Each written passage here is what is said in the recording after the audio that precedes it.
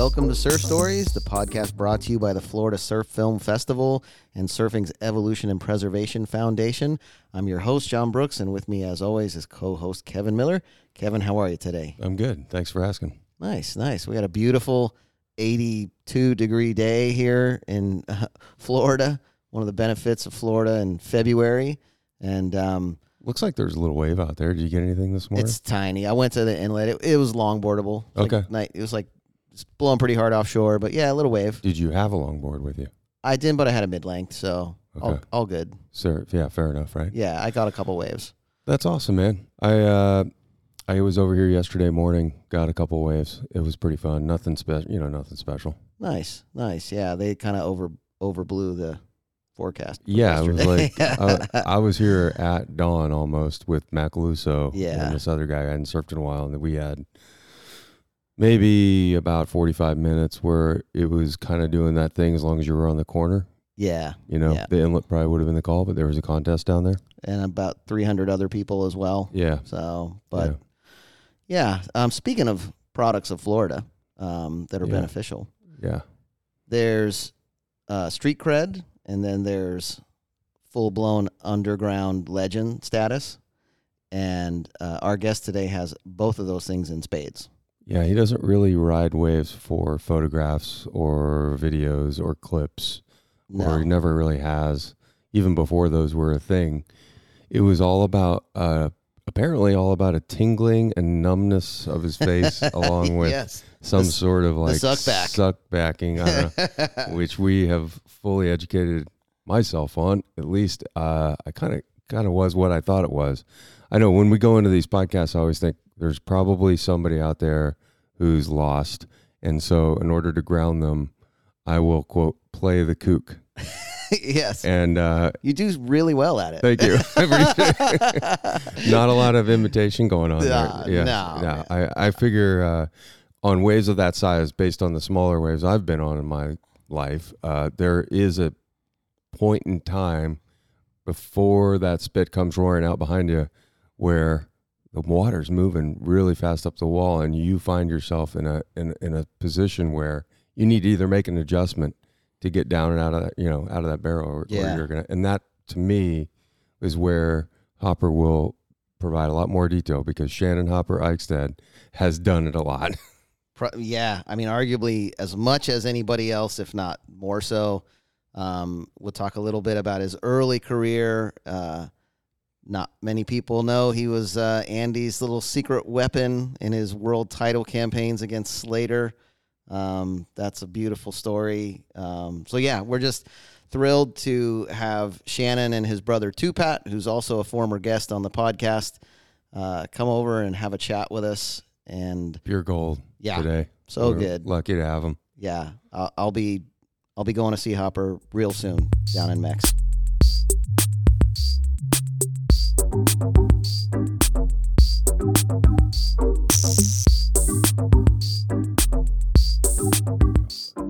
I make my own coconut oil. You heat up the coconut oil, and then you put the cacao powder in there. Yeah. Well, first you want to heat up a little organic maple syrup. Get on the mic.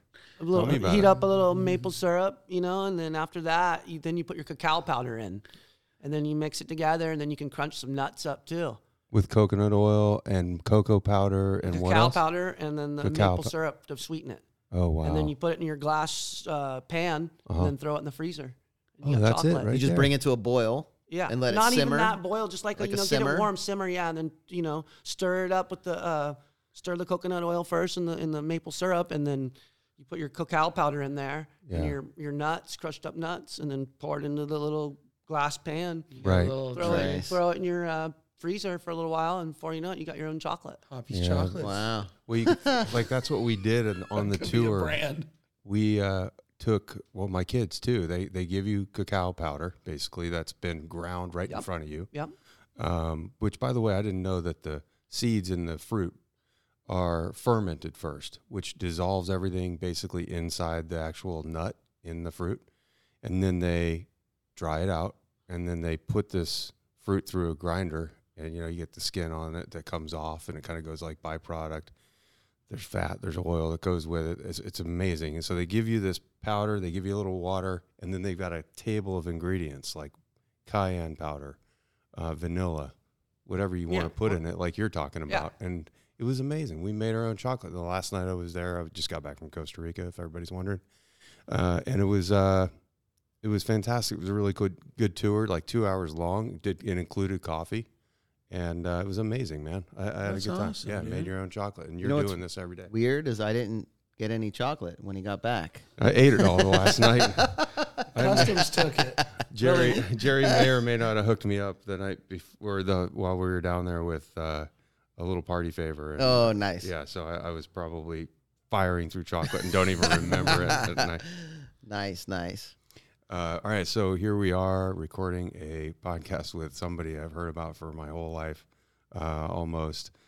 Since getting into the surfing scene in, like, I would say 1986, and obviously, how old are you, Hopper? I'm 44 now. 44, so you're a little behind me. So when I was at Stetson, you were probably tearing up the inlet. I was just starting to I was getting into it right then. You and Chambers about the same age? Yeah, he's 2 or 3 years older than me. Okay, yeah. Yeah, he used to take me to all my contests. No way. Yeah. That's cool. I took Chambers down to the inlet from Quiet Flight one time. I remember it was Inlet Charlie's back then, I think. Yeah. Or was it Rip Curl? Smyrna Surf Shack. Yeah, exactly. That's when Quiet Flight was Smyrna Surf Shack and CB was Inlet Charlie's. Yeah, Inlet Charlie's. Yeah. That's right. Yeah, classic. Well, what an incredible get for the Surf Stories podcast, and it was offered up by none other than Tupat. What's up? Former guest. What's up? Former guest. Second time guest. I would say a big hit too, because I've gotten more comments about your podcast than any other podcast. Wow. That's cool. Everybody's thanking me for that. Story time. Yeah. You and Kim McNair and David Coffey. I loved that one too. And Ashton's as well. Yeah, right. They're all good, man. Everybody's got a story. Well, exactly. It's better and more important and relevant if you grew up here or even an hour away from here, kind of like I did, and you get to hear the legend of where all of this texture and tone came from, because this community is rich with history. And then obviously we have our expats that take off and slay bigger dragons, right, over here. If nobody knows, Hopper is a big wave aficionado, and that includes paddle, step off, toe in, going way back, and I don't know how much location we're giving out here, but your current country of residence is Mexico, right? Yeah, I'm in mainland Mexico, deep in the coconut fields. There we go. We like to keep it. Is that all we're going to say? That's all we're going to say. Okay, fair enough. But you started way before that. I mean, you were going out to Kauai, and that's where you met Andy and Bruce. And would you say that's where your kind of like love, or at least curiosity about bigger, better waves came in? Most definitely. Just seeing the reefs and the big waves there, and just the power and the way those guys approach the waves was just showed me a whole new meaning. Yeah. What's possible. How old were you when you first went out there? I think I went in the summer. I was either 13 or 14, and then I went back that winter. Wow. And stayed with those guys. Yeah. That was pretty much it. I remember one of the first waves I saw Andy surf. He pulled in backside, no hands, looked at me, yelled my name, Hopper, and then shot the bird at me. Standing there, backside, no hands. I'm just like, well, geez. And he comes out and just does a gnarly blowtail reverse. I'm like, well, this guy's definitely going to battle Slater one day. Yeah. I knew right away. Yeah. What island were you on when you were? That was Kauai. Where they grew up, yeah. Where were you surfing? Oh, just this outer reef slab where they like to surf a lot. Yeah, right. It wasn't tunnels or cannons. Yeah, it was actually cannons. Oh, it was, right on. That's where Bethany got her on. She got bit at tunnels, yeah. Oh, was it tunnels? I thought it was over at cannons. She got bit at tunnels, yeah. Okay. And that is fall. I remember one day Andy broke his board and we were out there surfing and he had to go to school. And he's like, oh, Hop, let me use your board.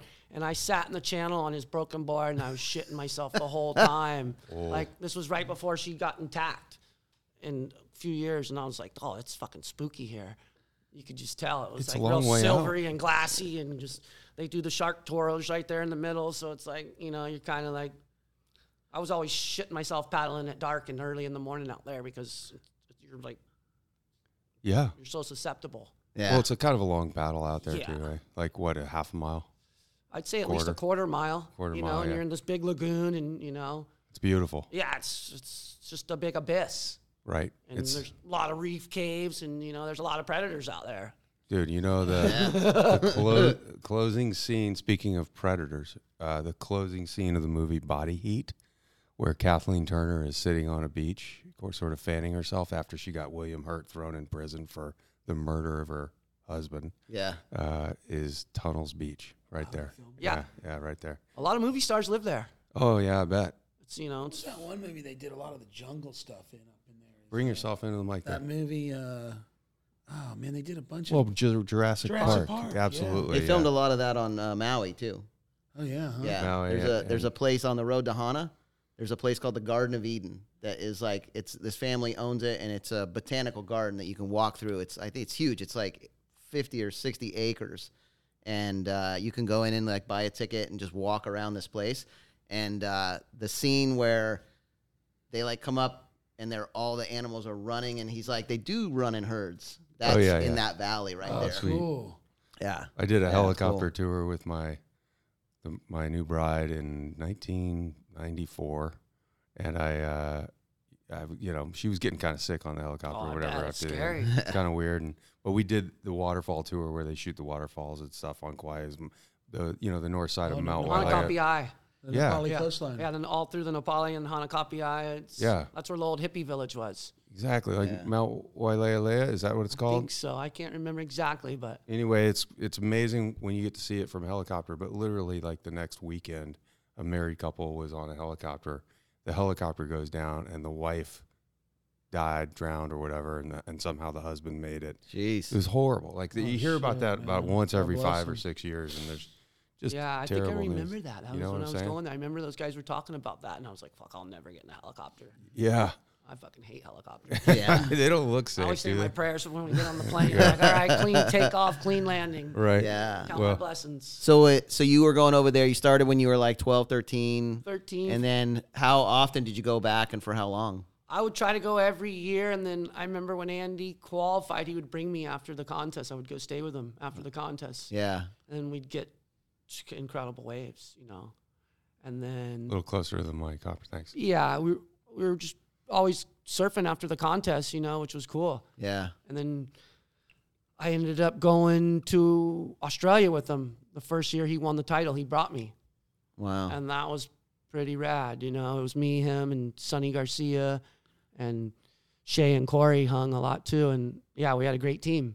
That's great. Incredible time. That's awesome. Were you on board with any of these trips? No, I didn't go on Too, that. Pat? No, okay. I didn't go on that. There was one that I sent Casey Collins on well before that trip that I had the opportunity to go.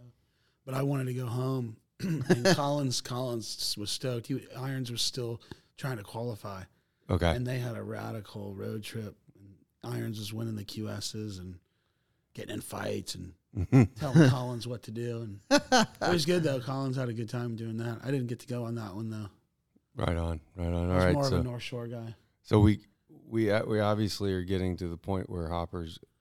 I mean, you're taking on some waves that were not normal for the average surfer.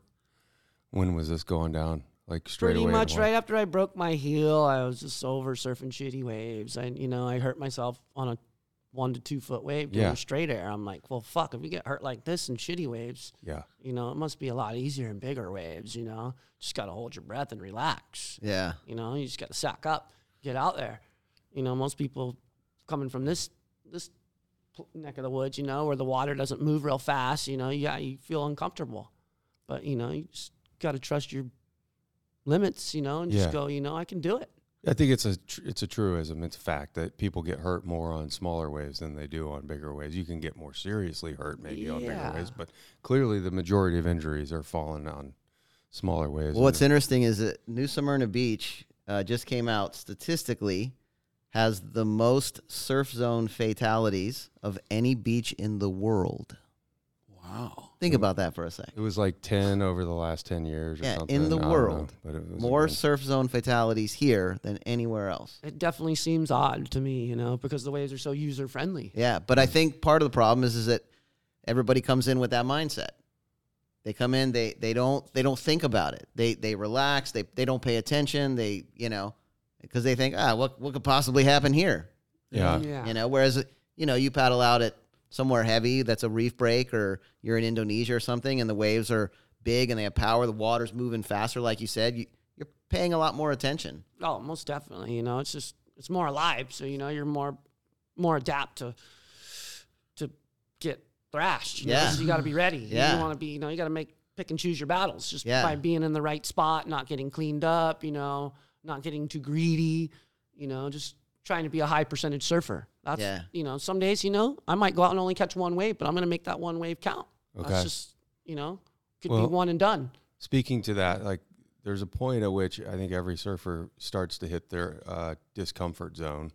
It seems to me, in my heyday, I was comfortable pulling into barrels that were about maybe a foot or two overhead. And anything bigger than that started to get a little nerve-wracking. When did you hit your, like, I don't really have a discomfort zone? You know, once I was in my 20s, you know, I realized it's not that bad. You know, take a couple beatings and you come up. And, you know, for me, once I felt that feeling of being in a big barrel and it sucks you back like a paratrooper, and, you know, all of a sudden you're underwater, you come up and your whole face is tingling, pins and needles. It's like, to me, that's the greatest maneuver in surfing, getting vaporized. You know, most people will never feel that in their lifetime. It's like, it's basically orgasmic. It's like having sex. You know, you're like, holy shit, Mother Nature can make my lips fucking tingle and my whole face like pins and needles. Wow. That's incredible. You know, it's like, it's unreal that you can get in a barrel and it can actually suck you backwards and pull you off your board. And it's pretty, Okay, so I could just say, I would ask you what your worst wipeout is, but you would just say, last Tuesday. And it's normal because you're getting vaporized on a regular basis. Hopefully not. But I mean, in your world, a normal wipeout is something that would make me question whether or not I go back out, if ever, you know. And I'm thinking, like, that just happens with practice. Like, you get your 10,000 hours. Well, yeah, when you're out there on a big board, like in 7.6, 8.0, 8.6, 9.0, and you got a 15-foot leash on, and you're tombstone, and you sometimes you got to de-leash just so you can get up. Wow. I've had to do that before. Fucking, you know, it's holding me down, and I'm just pulled into a giant barrel, and I come up, barely get a breath, and you're getting tombstone now, and there's more waves hitting you, and now you're just getting serious. And you can barely go under, because if the farther you go under, then the harder it's going to be. You're trying to, you know, you just want to get beat to the beach at that point. Yeah. Crawl up the beach and be like, fuck, I made it in. Yes. Right? If there's no jet ski or nobody looking after you, like a lot of times it was like that. It was just me and a couple guys out there where we're surfing. So until the jet ski showed up, you know, that's what made you a little more confident and safer to know that, you know, your friends are out there looking after you a little bit. And I bet. I mean, there's that zone, right? So after a wave breaks, it creates this soup, rip, as we call it, whatever, where you get pushed in a little bit, but then as the next wave's approaching, you're getting sucked right back. You're getting recycled. You're going to get, I've been recycled by 10 waves, and you come in and you're shaking, your body's tingling, you know, you're like, fuck, this is real deal, you know, you could be life or death at that point, you know? And there's no lifeguards at this beach. It's just me and my buddies, you know, you're like, well, shit, hopefully, you know, someone sees you if you're in danger, you know, you definitely, you know, and back in the day, it was just us, you know. No impact vest, no flotation device, no kind of. It was just bare hands, big board. Like my best wave, Neil Schweitzer saw it, 2006, June 1st, on my 8.0 Mayhem. Just head down, paddled out with Greg Russ, my mentor. He's like, Hop, you know what? We're not going to walk down to the Rio today. We're paddling straight out. We're going to get caught in a rip and get out there. Great, confident surfers. I was like, all right, Greg, let's fucking do this. And I'm looking at him, he's fucking growling. He's grunting, paddling out on his 8.6. I'm like, well, fuck, this guy's, he was 44 at that point. 44, 46. And he was just, he looked like Michael Phelps, Olympian paddle surfer. Just underground, gnarly, never scared. That guy, he like made me feel confident. Looking at him going, wow, if Greg, you know, he's telling you can do it, you can do it. That's great. So I kind of looked at him like a father figure, you know, mentor. He always, you know, would give you good advice and psyched you up, you know. So for me, that's what made me feel comfortable surfing with Greg a lot. How was that wave? Yeah. Oh, the wave. Oh, man. I'll never forget. I stood up. I remember pumping 3 times, and the thing dropped out. I was on my tippy toes when it spit me out. It sucked in, spit, then sucked in again, and then it blew me out. and I was on my tippy toes about to fall over, and I looked back and I flicked those guys off, and I'm well, Niels is up there, him and my other buddy, and I'm like, hopefully they got it with the camera, and Niels was so baffled, he was like, holy shit. Right. And my other friend, who was like super OG, Al Cleland, he saw it, and I was just like, fuck. You know, I was just stoked those guys saw it. Yeah. For me, that meant a lot, you know. Yeah, So. I mean, that happens to me on a 2-foot day. But that was definitely my best wave of my life, and there was no coverage, but my great friend saw it, who I brought down there, and I think that's one of the things that's cool about surfing is that I know that most people would say, you know, if they could have their best wave captured and put on the cover of a magazine, that'd be amazing. But at the end of the day, you just want your buddies to see it. yeah. If your buddies see it, it doesn't matter if anybody else sees it. Like, who cares? But that's one of the things that's Most cool about definitely, that. You know, the glory's great and all, but fuck, you know, just when your friends see it and you sting them up, Yeah. that's what's fucking great. Yeah. That's the best part. So how'd you meet your mentor, Greg? Basically, I had heard of him, you know, and then we went down there, and he was there, and he's a pretty hardcore regulator through the 80s and 90s. He ran a lot of great surfers off. Just like, you know, beat it. This is our spot. Yeah. When was the first time you went down there? I want to say 2004. Okay. And So he'd been there a long time. yeah, at he'd that already point. been there. He was going to Hawaii every winter, and then he would fly back there in the late spring and do all spring, summer. Okay. Because we get giant swells in the spring and then the summer, and then he would bounce in the late fall and go back to Hawaii. Wow. He was an early pioneer at that wave, Pedicalco. Oh yeah. You heard of that wave? Yeah. Oh yeah. That was like the sunset backdoor type wave. Yeah. That was a river mouth, right? Yeah. They And- basically yeah. robbed all the sand. Yep. They basically made this, it looks like Chernobyl now. They made these stupid cement factories and all this stuff, and it's just, I went there, and we pulled up, and he's all, well, this is the wave of all waves, boys. And when we got there, I was like, God, this place is a shithole. Yeah. There's just dust everywhere and just real Is that when Markham and Fletcher and you guys went? No, that was the next year we went back on a giant southern hemi, and we went to the other spot. And it was Lázaro Cardena's big inlet, jetty. And that was where I saw the biggest waves of my life. I've never thought Fletcher got scared. And this giant set came in, and there was a freighter out the back. And I remember the freighter got blacked out for like close to a minute and a half, maybe. And the set came in, and me and Conley were starting to tow, and we let the first one go by, and we were going for number 2. And as we're going for number 2, Fletcher was so scared, he said he took his leash off and swam through the wave, and he had a brand new 10-3 stretch. Wow. We never found it, saw a piece of it or anything. It just got obliterated into the jacks. Yeah. Because there was no beach at the spot. It's basically jacks. Right. Yeah. Those big concrete Yeah, jacks. it was fucking scary as fuck. Yeah. I was scared. And Morecambe, he duck dived the wave on a 9.6. And I gave him a 15-foot Crow Haley leash that day with a tie swivel. Yeah. We got back that night and measured it. It was 39.5 feet. Just a little drag. Well, Morecambe, he never caught a wave that day. Well, he didn't talk for like a day. Oh, okay. He was so rattled. We're riding home, and he just didn't say a word. Oh, we get back to our spot, and it's still 15 foot the next day. This is like the first day was 30 foot. Then the next day dropped. And then we get back to the other spot, and it's still giant. And he got annihilated again. And his girlfriend even told him at the time, she goes, I hope you fucking drown. He was so fucking rattled. Yeah. And it was definitely one of the gnarliest swells I've ever seen. Yeah. Hands down. Wow. What's funny too, because if I'm not mistaken, Pedicalco was on the cover of Surfer Magazine with who was the duo that went? Kevin Naughton. Yeah, they found it on. Not that they discovered it first, but they found it on a trip down through Mexico, and it was on the cover of Surfer, but no crowd problem. Oh, it's such a great wave because there it was a great afternoon spot. It would go offshore in the afternoon because it faced southeast. Yeah. And the west winds would be offshore, northwest winds. And so that's why it was such a great spot. You know, Yeah. It was like a Hawaii spot where you could surf all day. Yeah.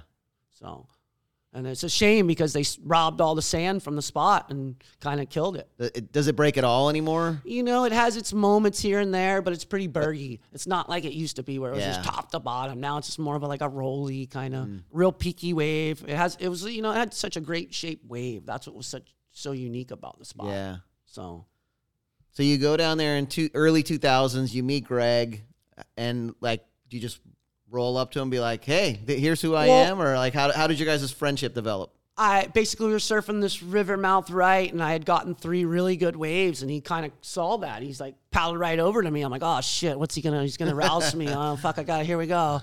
And I kind of had a mutual friend, and I asked him if he knew my buddy, and he's like, whoa, you know that guy? He's like, oh, you must be all right, I guess, Yeah. And the guy who's kind of, so he kind of was cool to me after that, which he had been a dickhead to most people. So I was pretty fortunate. Yeah. He was cool to me and Brian and then there was our buddy Justin and Al, and they were like the 3 guys that kind of held the spot down prior to us showing up. Al's a friend of Greg Geiselman's, Al Cleveland. Al Cleveland, yeah. Is Connolly a guy who was there before you, or were on the We same actually time? drove together. Okay. We started off and we drove from San Diego all the way down Baja camping out. Okay. And that was our plan, to camp out, go all the way down Baja, and then go to mainland and find this spot and get to the real juice. What year did you first do that run? I want to say that was 2004. 2004. That was when Brian was making his My Eyes Won't Dry Yeah. movie. Yeah. Brian Connolly. We actually, when we started our festival, we tried to get him to show, I think, number 2. Yeah. But it just fell through. I don't know. We were disorganized probably back then too. But we wanted him to come. Is one of the things we wanted. But he was going to leave that for Flat Florida. But I mean, you have been kind of a resident now. I don't know, for a good number of years. In fact, do you have your Mexican citizenship? I'm actually gonna go get it right now. I've been waiting on a few paper things, so I was trying to get it prior, but I didn't have all my things aligned. So, but now I got it all because I have my kids, and so they're gonna hopefully grant it to me now. And we skipped ahead, obviously. Yeah, what year was it? So you go down there in 2004, and you don't stay. You go down there to visit, come back to Florida. When did you decide to go down there and go, man, I'm going to live down here. Like, this place is home now. Pretty much when Markham drove his ski down there, I told Todd, and I'm like, he'd been going to Porto. I'm like, dude, you got to come see this wave. And then he came in 05, and then 06, and that's when he almost drowned in 06 at Lázaro. And he's like, oh, I'm fucking not coming back here without a jet ski hop. Fuck yeah. And, so, then we had such a great summer in 07, and I had a girlfriend then, and I was just pretty much, trying to make it happen as long as I could. You know, living off the minimal budget, $300-400 a month, and just trying to be a hardcore surfer. Yeah. That was my whole motto, just trying to stay grassroots. Yeah. Get barreled. Yeah. That's all I wanted to do. Yeah. As growing up here, struggling for a barrel your whole life. Right. Yeah. And then you pull up there and 3-foot waves. When it gets 3 foot, you watch it spit harder than anywhere in the world. You're like, oh, holy shit. I found gold. Yeah. I don't need to go anywhere else in the world now. I'm like, huh. Right. Well, I mean, what are the living conditions set up for in a place like that? Is it an apartment? Is it a little structure, a tent? Yeah, I rented apartments. I had this one apartment, and it was like $40 a month. No. Yeah. Electric bill every 2 months for like $8-9. Yeah. Just sleeping with a fan. And I brought Seth Stafford down there in 2008. We had this one day. It was incredible. We were on the skis, and he was swimming. He probably swam like 6-7 hours shooting 7,200. Wow. Well, then the wind died off in the evening, and we're like, all right, Stafford, let's get you out there on the ski. And me, him, and Brian Conley and Justin, we went out there, and we all took turns. We had Seth on one ski, and we were all stepping off straight into the ski trying to get these barrel shots. Yeah. And sure enough, we got this crazy peace sign shot. Ended up being a spread in Trans World. Remember that one? And after that, we were just like, wow, this is like seeing those magnitude of those waves. Like, fuck, if you go to Hawaii, you fucking wait forever to get a hit wave. Yeah. Sitting there battling all those guys. They're not going to give a Howley guy. They're not going to give up a hit wave. Yeah. No, there's no chance in hell. You pay that back then. It was way gnarlier. You had just the gnarliest cowboy crew ever in Hawaii. Yeah. Wolfpack. Yeah. Well, and also Brian, and between Timmy Turner and Brian Connolly doing in the barrel shots live, video from the barrel. It seemed to me like that was 8 years before GoPro. Oh yeah, Conley was way ahead of time. He was holding a fisheye, housing, Right. and stepping off the ski and pulling into these giant barrels, and then coming out and pulling up on the ski and gravel. I remember one time he yelled at me because I went and got the surfboard and didn't get him. He's like, fuck, dude, I can't swim with this housing. I'm like, oh, dude, I'm sorry. But, I'm like, you're so fucking gnarly, you can pull it off. You had that one spread in Transworld, I remember, where Stafford had put that giant, it looked like the size of board cam. Yeah. Yeah, we did some board cams. That was the first thing we did. That was cool. It was just smaller days, but, you're just pulling in, trying to get lock-ins. Yeah. Did one on the front and then one on the tail. And that was pretty cool, Yeah. It's unfortunate because I don't think Brian really gets the credit that he's due for the perspective that he kind of pioneered. Oh, definitely. He spent a lot of time making those. He got a TSJ cover out of it, didn't he? Yeah. Yeah, and then some other stuff. But you think about like George Greeno. Like Greeno gets a ton of credit for some of the photography that he did on the bottom of his knee board. Right. But yeah, he was paddling. I remember when we first showed up, he just had this housing on his board on his 710, and he was paddling his ass off, getting these big barrels and capturing it with on his board. Yeah. And I remember I rode one of his 6.8s or 10s, and it was difficult. Yeah. Oh, yeah. The board's real tilty, It's not like an easy thing to do like people think, Then you guys built that thing on the tail, I remember, that came up. It was like a pole that came up, and it stood a little higher. Like flexible. Yeah. Right? Yeah. And then put the damn cam on that. Over the shoulder. He had the tail mount. Yeah, that was definitely a challenge, Just to stand up on the board, was definitely difficult. Yeah. Now, nowadays it's 5 terabytes right in your hand and out of your mouth. It weighs a couple ounces. Yeah. It's a little different. Yeah, so much different. Right. So, man, this is all right up my alley. You're piquing curiosity with a lot of people right now too. I want to say, like, going into that 08, 06, 07, 08, you guys were hitting a stride, because I remember it being somewhat covered at that point. Like I said, the TSJ cover and Brian's movies. And what happened to your neighborhood? Well, basically, I remember I was at Andy's house in 07 in the winter, and I'm showing him some highlights. And he's like, fuck, Bruce, look at these guys. They're getting bigger barrels than us. Right. And I'm like, dude, I want you guys to come surfing with us, You guys are going to love this shit. You guys are tailor-made for these waves.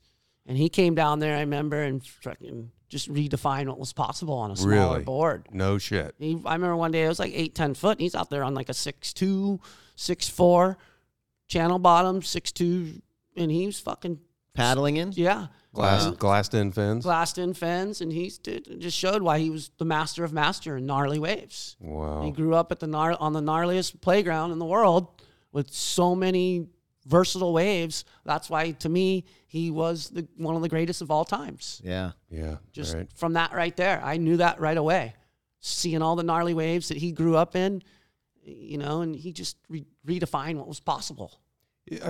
Coming from a guy like you who spent there, like I said, the 10,000 hours or whatever, paid your dues, and then you see somebody like that come in and redefine, coming from you, that's a fucking compliment. Well, he must have just blown people's minds when he was like set free out there. Oh, he's just had so much raw talent, right? He wasn't scared. I used to ask him, how do you wipe out? And he'd be like, oh, you got a porpoise, fuck. Like, he's just, oh, bro, you just don't be scared. Just fucking go. Porpoise? What is that? Like a dolphin, you want to porpoise out the back. He's like, I would always try to ride it out, like in those big barrels, you want to just ride it out and then try to just porpoise through the curl or whatnot. Okay. Or if you're going to get pitched and get sucked over, try to porpoise through the back to where you don't get sucked over and just land on the bottom and get the shit beat out of you, knocked out or whatever.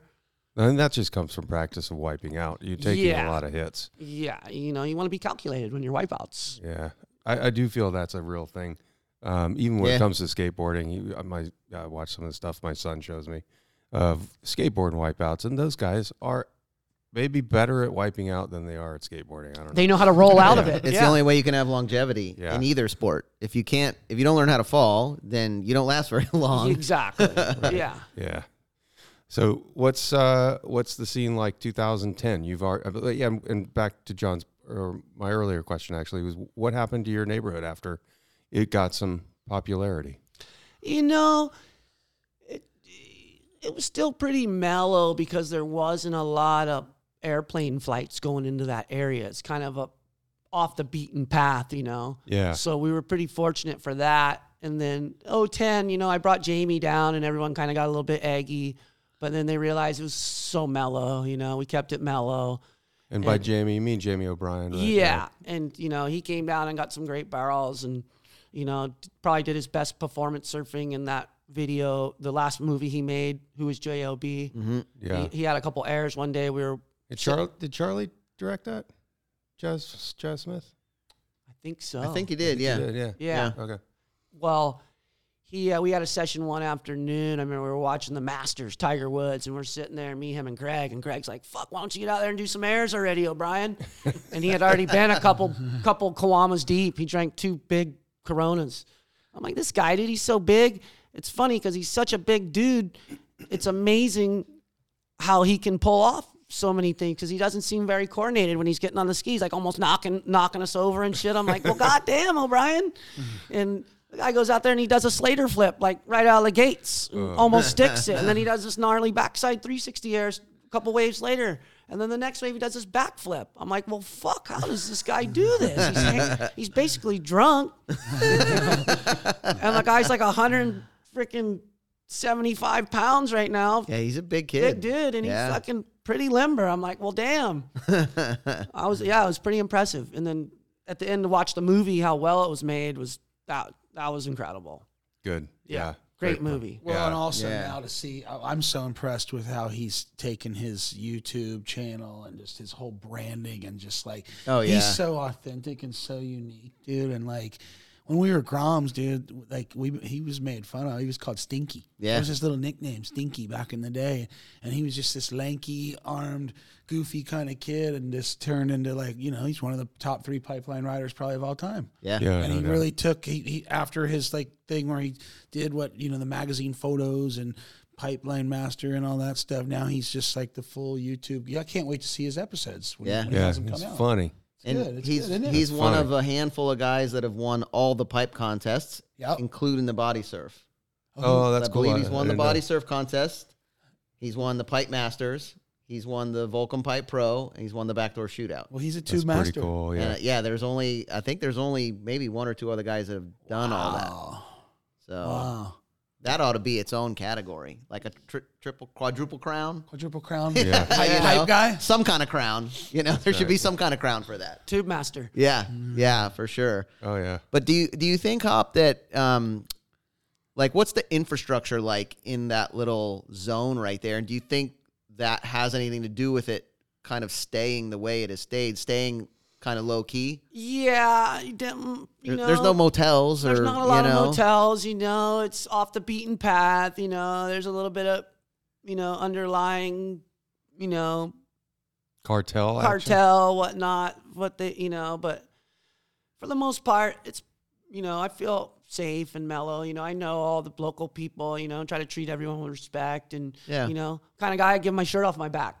Yeah. You know, if I break a board, I'm going to give it to a local kid. Yeah. You know, I give all my older clothes to the local kids. You know, just try to help out as much as you can. Yeah. How big is the town or the province there? Like, how many people are we talking about? It's a pretty, you know, the area we surf is basically a fisherman's cove. All old school fishermen. You know, there's like probably a handful of local kids that surf, and I'd say maybe 4 or 5 local kids that surf, and the rest of them are just fishermen. Mm-hmm. It's just a fisherman zone, you know. It's like the old village Mexico, you know, which is pretty rad, you know, because most places these days are commercialized. And they're not rolling in on the beach, are they? Are they rolling in at a natural harbor somewhere? Or? No, it's just a small little river mouth. Yeah. You know, and the river mouth, you know, it's always moving around. So, you know, they just come and pull in, and, you know, they go out and use nets and fish, and then they hand line and catch snappers and pargos, and that's how they make their living. Yeah. Right. They're using like little pangas. Yep.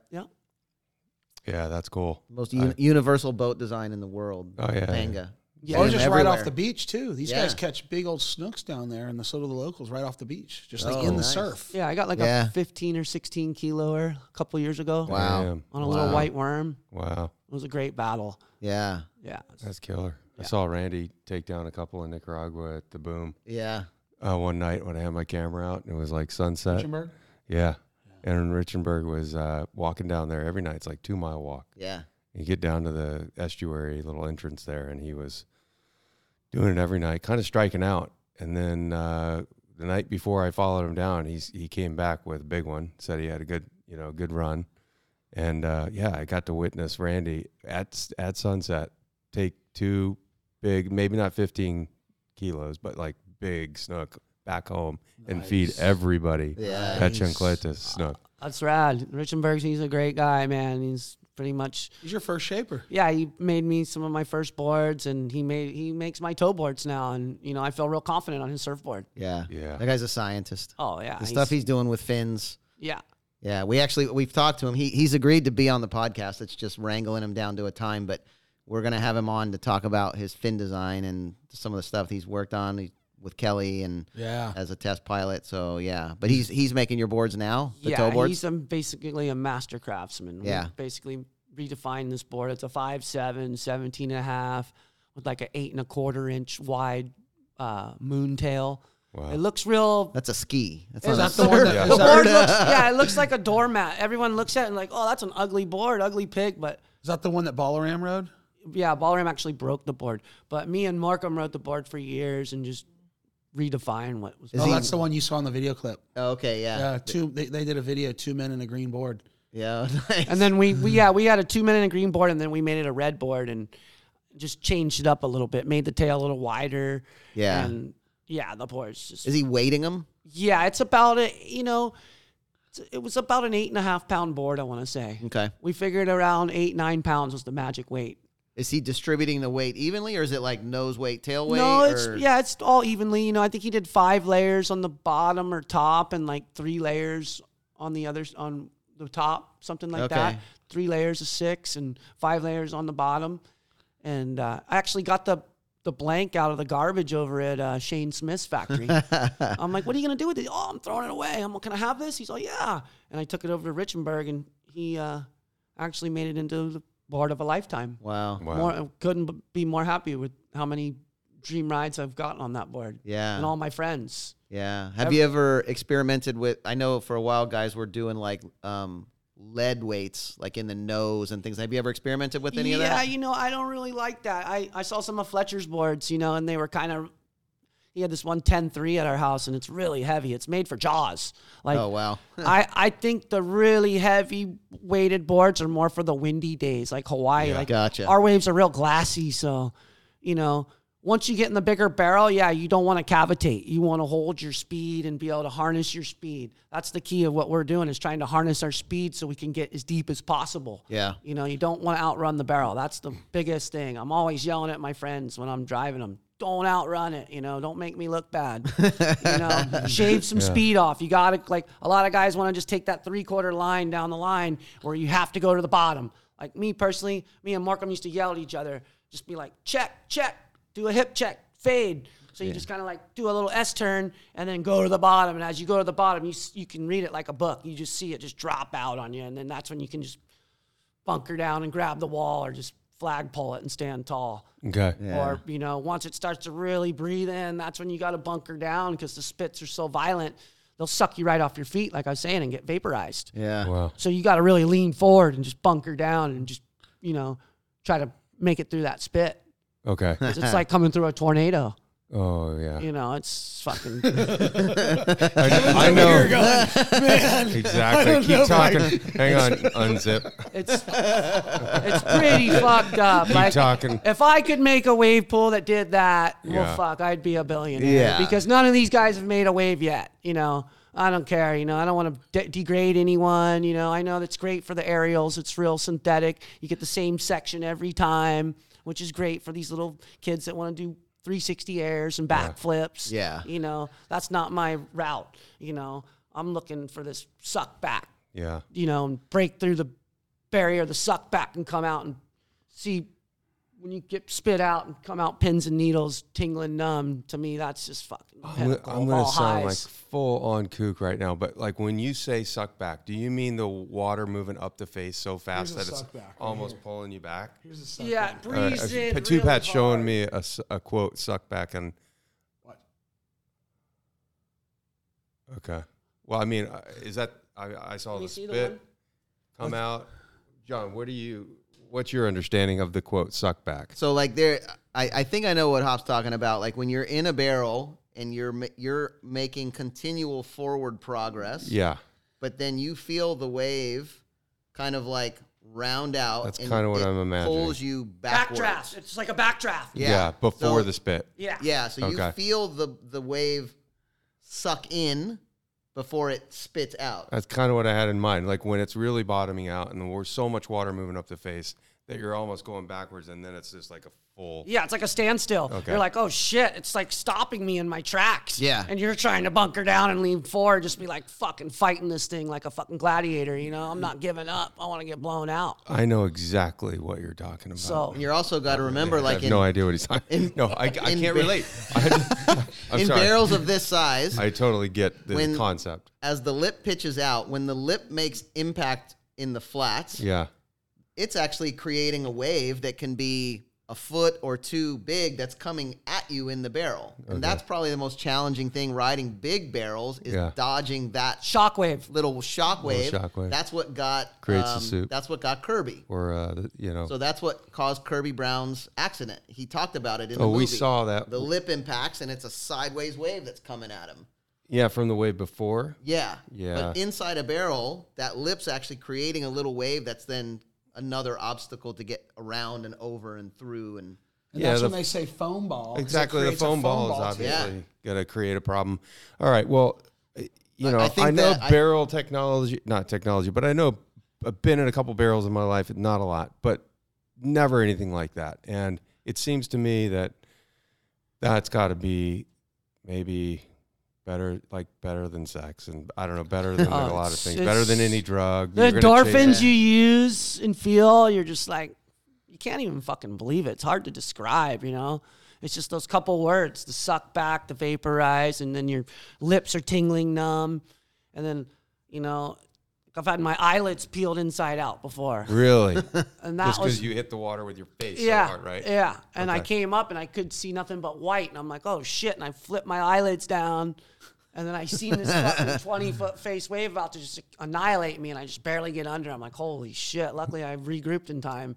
Because it would have been ugly if that wave would have squared me in the head. Like it was fucking big that day. It was a Chopu swell in 2007.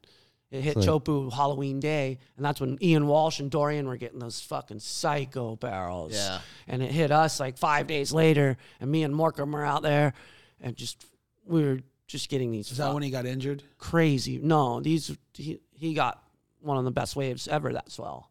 He got blown out so hard, he was on his tippy toes. Yeah. He was riding like a little 5'10" stretch composite board, 4-fin. How about injuries? What do you got? Well, the gnarliest one was in 2013 on D-Day, June 6th. I remember hearing about this. Out there with me and Todd. First, we're like, you serve first, I'll serve first. Put our vest on, took it off, put it on, took it off. Finally, like, all right, get out there. We're way down the beach, and there's a bunch of gnarly guys there from Brazil. The one Gordo guy, Carlos Burley. But we're like a good half mile down the beach from everyone. And this wave comes in, and it's probably 15, 18 feet easily on the back, 30, 35-foot face. And I tow him right in. He comes to the bottom, brand new Richenberg, 5, 6, or 7, round tail, 4-fin, and just gets fucking kegged. Gets blown the fuck out down the street. And I pull right up, and he fucking rides up onto the boogie board, literally. And he's like, looks at me, he's like, fuck up. Hadn't surfed and hadn't got that big of a barrel in a few months. And he's like, fuck. He was so high, he's like, I could have just went in after that one. Yeah. And then we go back, and we go out, and here comes another set. I kind of like, oh, you like this? He's like, well, you like it, I like it, you know. And I'm like, all right. And this wave's even bigger. It's every bit of 20 and maybe some change. It was fucking giant. When I got to the bottom of the wave and I looked back at him, he was in the middle. And he's like 5, 6, you know, so the wave looked fucking gigantic. Yeah. And he's just standing there in this giant barrel. Well, I don't know what exactly happened. If it sucked him down and the board hit him, we ended up breaking his leg. Well, I go back out and I can't get to him. I go all the way down and I thought he got sucked out the back. Well, he was getting pushed in, and there was no one there to really tell me where he was. And I'm just getting kind of confused. So I go inside and I see him and I pull up. He's like, I broke my leg, Hop. And by this time, he's gotten smoked by 4 waves. And what was so gnarly is when he broke his leg, you're normally underwater and you're kicking with your legs trying to get up. Well, he wasn't doing that. He was underwater holding his leg together because it was a compound fracture now. It got blown out. Right. And it was basically, when I got to him, I just parked the ski on the beach because it was almost an omen that he got blown in, because it would have been living hell on that boogie board. Oh, yeah. Yeah. The bone was already out. Is it below the knee? Yeah. It was Tib tib fibula. Yeah. Okay. It looked like an arrowhead when I got to him. Wow. Okay. And as soon as I parked the ski, I go to pick him up out of the water, and he just screams like bloody murder, put me down, put me down. So I'm like, well, fuck, I got to get you out of here, dude. Yeah. And I'm just looking around at coconut trees, screaming for help, yelling in Spanish, ayuda, ayuda. And this guy, Jorge, comes down, luckily. And luckily, Morgan brought his buddy that trip. And he's way down the beach where the truck is. And I'm like waving, and he comes running down the beach. At that time, I'm just dragging Mork up by his shoulders, trying to get him out of the harm's way in the shore break. Yeah. Because the whitewashers were just fucking... When I picked him up, I had to drop him down. Then like this 6-foot whitewashers comes and just blows over us. And just sand everywhere. Gosh, I'm like, fuck, Mark, I'm sorry, dude. I'm sorry. I'm just trying to get you out of here. I got to get you just off the beach. Yeah.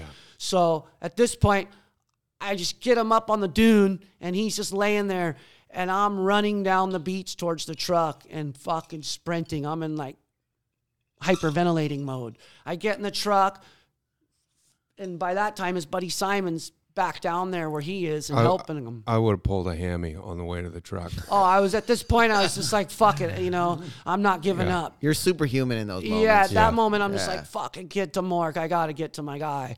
And I get in the truck, fly down there, disconnect the trailer. Well, his buddy grabs a little bamboo stick and uses his shirt and ties it to hold it together. To splint it, yeah. Yeah, to kind of hold it together. Well, he's holding his foot and leg the whole time while we use the step-off board as a stretcher. Yeah. And me and my buddy Jorge are carrying him, and we slide him into the back of the truck. And at that point, I'm like, fuck, this is gnarly, dude. I drive him to town. We get to the hospital, and the people don't even know what to fucking do. Yeah. They're just like, he's like, Hop, what are we going to do? So I'm like, fuck. The guy puts his leg up on this little square trying to get an x-ray, and it just keeps falling off and falling out of place. And Simon's trying to hold his leg. So I call one of my buddies who's a local there, and he's coming into town right then with Jamie O'Brien. And he luckily comes to the hospital, calls his guy up in the next city and where we're at, and gets it all arranged to put him in we're going to put him in a ambulance and take him about an hour up to a better hospital. Yeah. So we get him up there, and that's where they do the surgery, and they do they basically put 9 bolts and 8 or 9 screws and a 9-inch plate in there. Wow. And they had to graft some bone out of his hip because he lost like a 1/4 inch of bone in his leg. Wow. So. Yeah, because when you take him to the hospital in your little zone, like when you say hospital, like, that's not a hospital like we're used to? Yeah, it was like they were kind of... Like a walk-in clinic? It was maybe? a hospital, but they just weren't used to seeing this kind of carnage. Yeah. They're like, oh, shit, what do we do now? Yeah. And Mark's looking at me. He don't speak any Spanish, and it's all up to me. I'm like, well, fuck. So luckily, my buddy Carlos, who had some good connections, is from there, like an upper-class Mexican. Yeah. He knew what to do. Thank God. Yeah. He was like our God's, help right there. He's just like, I got you guys, dude. Called his guy. We got him in the ambulance and got him up to the real hospital. And then that day they did all the surgery. Yeah. And then he sat in the hospital for a week. And I'm like, dude, I'll fly home with you commercial, but it's going to be living hell. Yeah. So he basically had to get a private plane home and flew home on a private jet. And fucking That's sat like there. 45, 50, 60 grand, something like that. Yeah, it was a gnarly one. It was 10 grand for the surgery. Oh, wow. Yeah, In and they did Mexico. great. Oh, wow. The only thing they didn't do was countersink the screws, but other than that, they did a great job. He's surfing now. He's already been back, gotten some giant barrels. Okay. Nice. All right. Yeah. I'm sure it rattled. Definitely, it was it rattled me for a while. Yeah, I bet. definitely kind of had me on. Because you guys had that car wreck before that you Oh, both yeah, that was survived. in 07. That was another, you know, everything's happened, you know. Yeah. You busted your knee up pretty good, didn't you? I broke my heel. Oh, okay. I shattered my heel doing an air here, and that was just, Okay. that was miserable. All right. That's what basically, after that, I was like, fucking small waves are horrible, Yeah. Right. you know. When you're hiring for a small business, you want to find quality professionals that are right for the role, and there's no faster or effective way than through LinkedIn Jobs. Your time and capital are precious, and there is a powerful resource that can help you focus on what you're good at and integrate people into your team seamlessly to help grow your business. LinkedIn Jobs has created the tools to find the right professionals for your team efficiently and for free. LinkedIn isn't just another job board. Everyone is already on LinkedIn with their resumes and references, and now LinkedIn has designed a hiring platform to connect you with candidates specifically qualified for the job that you post about. More than 1 billion professionals meticulously organized to connect people by skill set to help us all advance our position. 2.5 million businesses already use LinkedIn for hiring, and 86% of small businesses get a qualified candidate within 24 hours. It's that fast, easy to use, and effective. LinkedIn Jobs can help you write job descriptions, filter the right person to you, and give you the tools to help you interview them like a pro. LinkedInjobs.com/surf is where you go to post your job for free. Yes, totally free. That's LinkedInjobs.com/surf to post your job for free. Terms and conditions apply. And so are you living down there Sort of. full time? Yeah. Yeah. How and when did that start?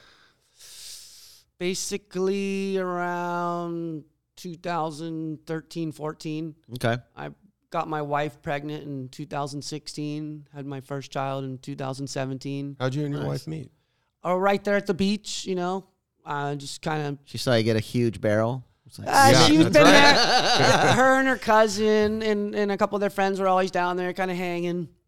And yeah, one day she came up to me and just kind of talking, goofing off. And, you know, one thing led to another. And then she's like, I see you get the suck back. you know, Yeah. How's that Yeah. first date work with the cousins and stuff? You're just like, hey, you want to grab dinner? You get a couple beers or whatever? yeah, I told her aunt, you know, I was like, come on, talking to the auntie because the aunt lived right down the street from me. And I'm just like, you know, Well, I really family like her, blessing. you know, what's up? And she's like, oh, you'd be a great guy for her. You know, you're always around, you know, you're a good guy. So just kind of led from one thing to another. Was What's that your wife's name?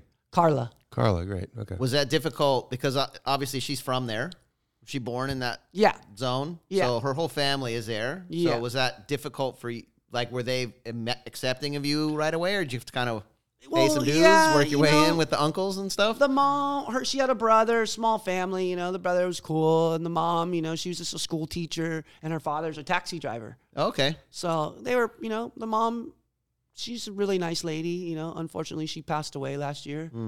You know, that was tough. Yeah. And then her father, you know, he's a great guy. A lot of my friends that come see me, he takes them to the airport Oh, nice. because he's a taxi driver. So Yeah. that's cool. It all works out. Sweet. So I help him out. It all comes back full circle. Yeah, a little family business. Yeah. Nice. Amazing. Nice. Yeah, that's really cool to hear. Now you've got a couple of kids, boys, girls. What are we talking? I have 2 little girls, Frida and Eliza. Right Frida's on. 6 and Eliza's 2. Any Frida Zamba lineage there? You know, it was funny because my wife said the name, and I was like, "Oh, that's kind of a cool name." You know, she actually came to our elementary school when I was a young kid, I remember, and spoke to us about surfing. And that's when one of my best friends, Matt Duffy, it was me and him, and she came and told us, you know, you could have a shot at surfing, you know, but just, you know, keep your head on, don't do drugs. That was kind of in the just say no era. Yeah. And she came to our elementary school, and that was cool. And when my wife said that name, I was like, oh, that is a rad name, you know? Yeah. Frida Zamba, you know, that's what I first thought. And I was like, wow, you know? But she was thinking Frida because she's like a famous artist in Mexico. Yeah. So I didn't really know that at the time, but, you know? Good crossover. Yeah, so to me, it was cool. Speaking of drug use, give us the background on drug-assisted takeoffs in that zone. Obviously, it's heavy. People might just decide to make it a little bit easier to go over the ledge. Yeah, well, you know, I've got a friend who will remain anonymous. Tell me. Yeah, there were some guys, definitely were cheating, but I don't By want to say cheating, what do you mean? Take an Ativan or something, or like a Valium? more like speed, Okay.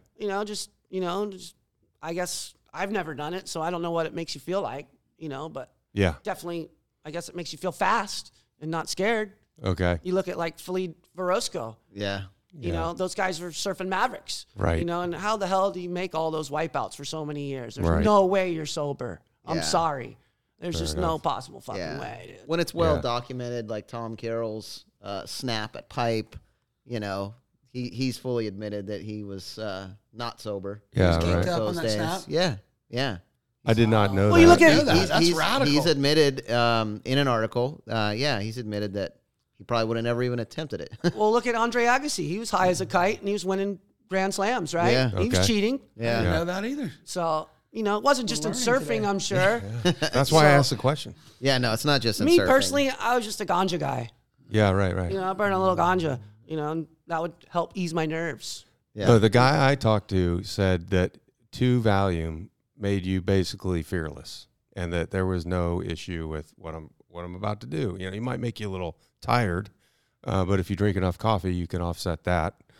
I don't know. It seemed to me like something that would be a really dangerous combination of Yeah. not being worried. But then again, if you're all like, no big deal, I'm going over the falls on this 20-foot wave after screwing up a little turn here or there. Well, maybe it was No like big the caffeine to the coffee, so it was like an additional rush to the already needed rush of charging these psychotic waves. Yeah. It seems to me just like made sense, but also dangerous.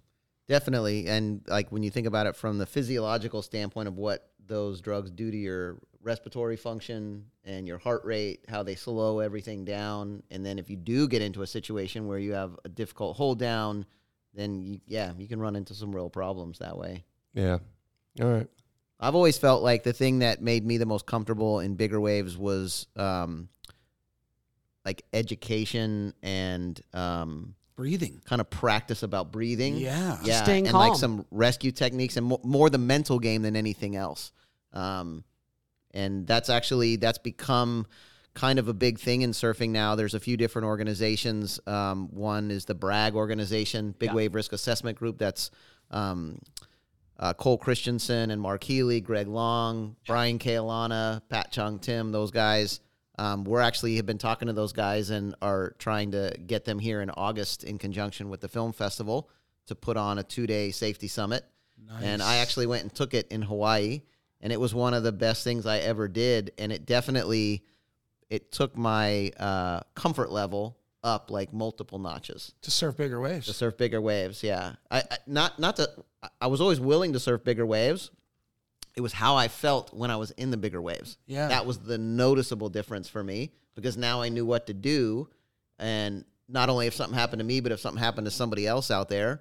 Do you guys encounter that much down there as far as like, is there Well, there's probably still no lifeguard No, organization, yeah, there's right? there's a few lifeguards, but in the big scheme of things, it's going to be very difficult for them in those rips. They're like Niagara Falls, you know. Yeah. You feel so insignificant out there sometimes when you're neck deep Yeah. and you're looking up at this giant wave and you see this big rip. Like I'll tell a lot of like this one kid I was towing one day, he was in the rip and he was trying to fight it. Dude, I go, the thing was sucking you out. Why are you trying to go against it? Yeah. Let it take you out the back. You're going to be safe. Right. Yeah. You know, You're not going to win anyways. You're not going to win. You can't know? outswim that. And that's why we're risk takers, but you want to be a risk technician. Yeah. And be smart and calculated about what you're doing. You manage your risk. Yeah, exactly. Yeah. Kind of, there's certain ways to go about it. Don't panic. Right. Just relax. Let the wave beat the shit out of you. Don't panic's an easy thing to say, but when you've done it over and over again and you are comfortable with that size wave, you're going to be all right if you do these really odd, friendly things. Oh, yeah.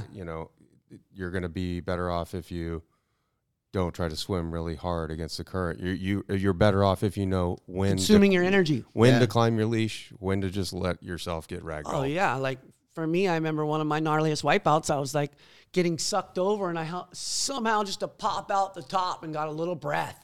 And as the thing sucked me down, it pushed me down on the bottom of the sand. I was basically sitting there Indian style. Right. And I waited for all the water just to kind of let go. Right. And as soon as I felt it kind of calm, then I started pushing off the bottom and swimming to the top. And I came up and I was starting to get sucked out the back. And I was like, oh, fuck, this is going to be gnarly because it could be a couple more bigger ones behind it. It was a really big day. But it actually, it pulled me out the back. And, I was stoked for that. Yeah. Didn't Takes practice to know that. Yeah, if I would have fought myself that wave, I could have lost a lot of energy just, by trying to battle the wave instead of just going to the bottom and just relaxing like I did. Yeah. Which I saved all my energy. You do any breath hold training? I just try to breathe slow before I go out. Yeah. Kind of deal. Yeah. Just, be calm. Yeah. And just believe in yourself. Tell yourself you're a great, confident surfer. Yeah. That helps. I agree. That helps. I mean, I was only in one situation, not even close to what you're dealing with, but that I would consider pretty heavy for me. And a lot of it had to do with telling myself, all right, I'm going to be all right. Yeah. I'm going to go up. I'm going to go down. I might take next wave on that.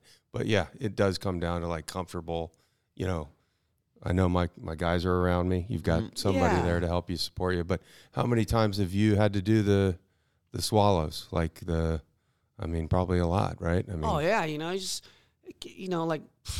I blacked out on a 4-footer trying to dog door it. Ain't that the truth? I hit the water so hard it was like hit my face like I was trying to dog door, and it just pushed me face first and knocked me out. Like I was underwater, like I knew I was asleep, and then I came to it. And Brian was right there on the ski, and I was like, dude, you were underwater for a while there. I was like, fuck, dude, I got knocked out. Fucking going so Not fast, funny, yeah. I hit the water like concrete, Yeah. And just didn't expect it. It was early in the morning, and I might have not have been hydrated enough. Who knows? Back to my small wave theory that they can hurt you more than big waves. Absolutely. So I think, too, like I remember in that course, I remember Mark Healy saying that for him, his breath hold didn't start until he had his first diaphragmatic spasm. And he's like, now I'm holding my breath. Okay. Well, and Healy was gnarly. When he was a little kid, like 12 or 13, he was already surfing giant waves, and like he was just a little skinny scraggler. So he's got so much practice at it, and especially since he's such a gnarly diver. Yeah. I've taken him out spear diving before, and the motherfucker was underwater for like 4 minutes. Yeah. And I'm just watching his buoy move around, and then he comes like, you all right? You all right? And he's like, oh, yeah, I got a giant fucking fish. And sure enough, he pulls up this Kubera snapper, and it's as big as the boogie board. Yeah. Good Lord. I'm like, fuck, Healy, that's a gnarly one, dude. He's like, this will feed everyone for a long time. Yeah. He was the littlest grom I ever seen charge when on the North Shore when we were kids. Yeah. I remember looking at him going, dude, how does this little tiny dude do this? Yeah. Remember how tiny he was? Oh, yeah, he surfed all the gnarly spots, like rock piles, goes left at Waimea, he's surfing the outer reefs, surfing insanities, he was fucking tapped at a young age. He had it in him. Yeah. If anybody takes gas on a wave like that, it's Healy's the one that's going to be like already in the cross-legged position that you're talking about, going to the bottom and going 2-3 waves, no problem. I'll be up when I want to go. What's interesting is in that course, like we talked a lot about that, and they showed some video. Mark had a GoPro that was facing him on the nose of his board at Mavericks, and he paddles for a wave. He misses it. He turns around. There's 2 more behind it, bigger. He knows he's going to get caught inside, and they slow-mo it, and you watch, and he's commenting. He's, showing you the video, and he's saying, okay, he's like, see right here? He's like, I've identified that I can't make it out. So I'm not going to waste energy. I'm not paddling hard, but he said, look at my mouth and look at what I'm doing. He's hyperventilating. He's doing this breathing technique that he learned through Wim Hof stuff, when he's like, I'm hyper-oxygenating my blood because I know I'm about to have to hold my breath for a long time. Wow. And I'm like, that's what I mean when I say, like, the education of that is what made me feel so much more confident. I bet. And the fact that when you get a diaphragmatic spasm, that you're not going to die, but if you didn't know what that was and you were underwater and that happened, you'd almost give up and take a gulp of water. You're like, I'm done. Like, right. It's over, But now that you know it's coming. He talks about having 3 or 4 of them. Whoa. And it's literally, but also, too, that's what's cool about these courses is that they have the science behind it to substantiate the fact that you have plenty of oxygen in your blood. So your body is just giving you a signal saying sometime in the near future, you're going to have to breathe. Yeah. Right. That's what that feeling is when you're holding your breath. It's your body saying, hey, you're going to need to breathe. But it's your brain being way ahead of schedule. You have enough oxygen in your blood. And then knowing stuff like that made me feel so much more comfortable when I was underwater. It was a night and day difference. I wish I'd have taken it when I was a kid. The course is for everybody, not just people who surf big waves. Yeah, like you can't go wrong. It's not going to hurt. Yeah, like a tourist that gets, Yeah. jumps out in a riptide. Yeah. Well, It's not gonna hurt. Like too, growing up here, you don't get a lot of opportunities of hold downs. Yeah. That's the problem. Yeah. The water's just real user friendly, kind of calm. Yeah. You get 15 seconds is a long time to be underwater here. Yeah, if that happens, you're like, That's a long time. Yeah. So Speaking of pressure and in the water, do you have any good stories of the Slater Andy Irons rivalry? I know you were kind of pocketed in there. yeah. Well, when we went to Australia in 2002, it was funny. We were Slater, I think, brought Doug Silva, and I was with Andy, and I had brought a bunch of CDs. And it was funny. He comes in the elevator. He's all, oh, man, what do you guys got? He's all, bro, you're not, AI's just, he's pretty punchy at this point. He's like, fuck, I just want to beat Slater. I looked up to him my whole life, but now I'm going to fucking smoke him. Absolutely. And he's all, Slater, I got the Florida Mojo with me. He's all, you're not stealing our vibe. And I was like, whoa, this guy's fucking serious right now. And it was funny, but he really wanted to go see him surf. He's all, Slater's heat, we got to go watch him, I'm like, fuck yeah, I want to go see what he's doing. Sure enough, he does a gnarly rap car. He's throwing pizzas, just trying to write him off. But, he was just like, he wanted to be the Slater killer, which was so rad. He knew he could do it. And I told him, I go, dude, you're going to beat this guy one day. And, that contest, sure enough, he made it to the quarterfinals at Snapper. Okay. And he was riding a Greg Weber. And I go, you know what, dude? Ice that board. Okay. We're going to Bell's. You're going to fucking win. Wow. And sure enough, we get down there, and we got this rap music, Do or Die, Rap-A-Lot Mafia, and the song's called Victory in My Eyes and I Can't See, Nobody's Gonna Fuck With Me. And he's all right, Hoppy, when we pull up to that parking lot, you play this fucking song every damn time. And sure enough, dude, he went through everyone, and then it came down to the very end. It's him and Sonny G No way. in the final, and I'm like, I was telling Sonny the whole trip, he was like Mike Tyson then, just fucking ruling everyone, dude. Get out of our way, I remember this one night we're at Duramball, and this guy pulled up real close to us, and I'm like, and Sonny's all, whoa, watch this, Hoppy. Fucking grabs the guy by the two fingers, and he's fucking throws him into his back seat. I'm like, holy shit. I didn't have time to pull out my camera. I was like, fuck, dude, how gnarly was that? He's all, you like that one, Hoppy? He's all, come on, let's go surf. I'm like, I want holy him shit. on my team. Probably Yeah. better there's no pictures of that. Yeah, so meanwhile, I'm down there filming Sonny at Duramball, and the guys come up and they're like, dude, what happened, man? How'd we piss your mate off? I go, you just pulled up a little too close for his comfort, Sonny Garcia, And they're like, oh, sorry, just tell him we're sorry, mate. Oh, yeah, no problem, Oh, wow, yeah. But, That's Sonny, what I would say, too. he was like the Mike Tyson of surfing, dude, the most powerful guy. He was a great character, Before world title or after? That was after his world Yeah, title. because he won in 2000, right? Yeah, and Right, this was yeah. 2002. Okay. I remember he went and got a board from Luke Egan, and it was a JS.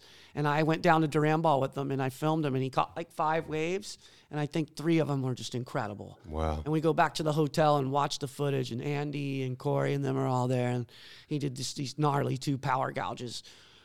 There was like, whoa, that's the best I think I've ever seen him surf. Wow. And he was just so gnarly. He's so much power, and just how he would harness his power doing those gouges. To me, that was just A man in his element, right? Yeah. I mean, just so perfect for that. he was one of the greatest Hawaiian guys of all time. I loved growing up watching him in Filthy Habits. Yeah. To me, that was the shit. Yeah. Him and Richie Collins. Yeah. Fuck, the guy was gnarly, doing backside roundhouses out at Cannons, ripping the beach breaks, ripping the one wave. That's like the gnarliest wave in the Hawaiian Islands. I don't want to say the name, but it's fucking like Chopu turned around as a right. Okay. And What about that Hawaii year though? When you were guys with Slater and Irons heats. Oh, that was the best heat I ever got to see him surf. It was 8 to 12 foot pipeline backdoor, and I'm sitting it off the wall. Timeline. Where were we? That was the year. I don't know exactly which year, but I know Rob Machado won the Pipe Masters that year. Okay. It was the round before the quarters, and it was Andy Irons, Kelly Slater. I think it was the first heat of the morning. And I pull up it off the wall with my little handy cam, and it's Tom Carroll and Pete Flipper Hodgkinson. And we sat there and we all burned a joint. And I remember Slater got this wave, and Carroll's like, fuck, that's not a 10. That must be a 12. And then Andy got a bigger one. He looks like, fuck, mate, how are they going to judge this? You know, it's going to be interesting. And then Andy got a nuts left, I remember, and pretty much sealed the deal. And then he came in and just screamed, Kauai boys. And I think that was it right there. That's pretty much started the gnarly rivalry. Right, and that was maybe, well, it was 98. I was going to say, I think he won in 98. it was definitely in the late 90s, so you would have been an impression. He was on MCD right then, because he had qualified and then he fell off tour. Okay. And then he requalified and signed with Billabong. That's it. That's the beginning. Yeah, so, and that was, you know, that's when he just went full tilt. I love it. AI, just cowboy of cowboys. He wore his heart on his sleeve. That's why, you know, oh yeah, the most hardcore guy in surfing. If he was still alive, I believe surfing would be a lot more hardcore. I love that. It's gotten watered down over the years. These corporate guys, you know, just taking a stronghold on it, and just, it's just not like what it used to be.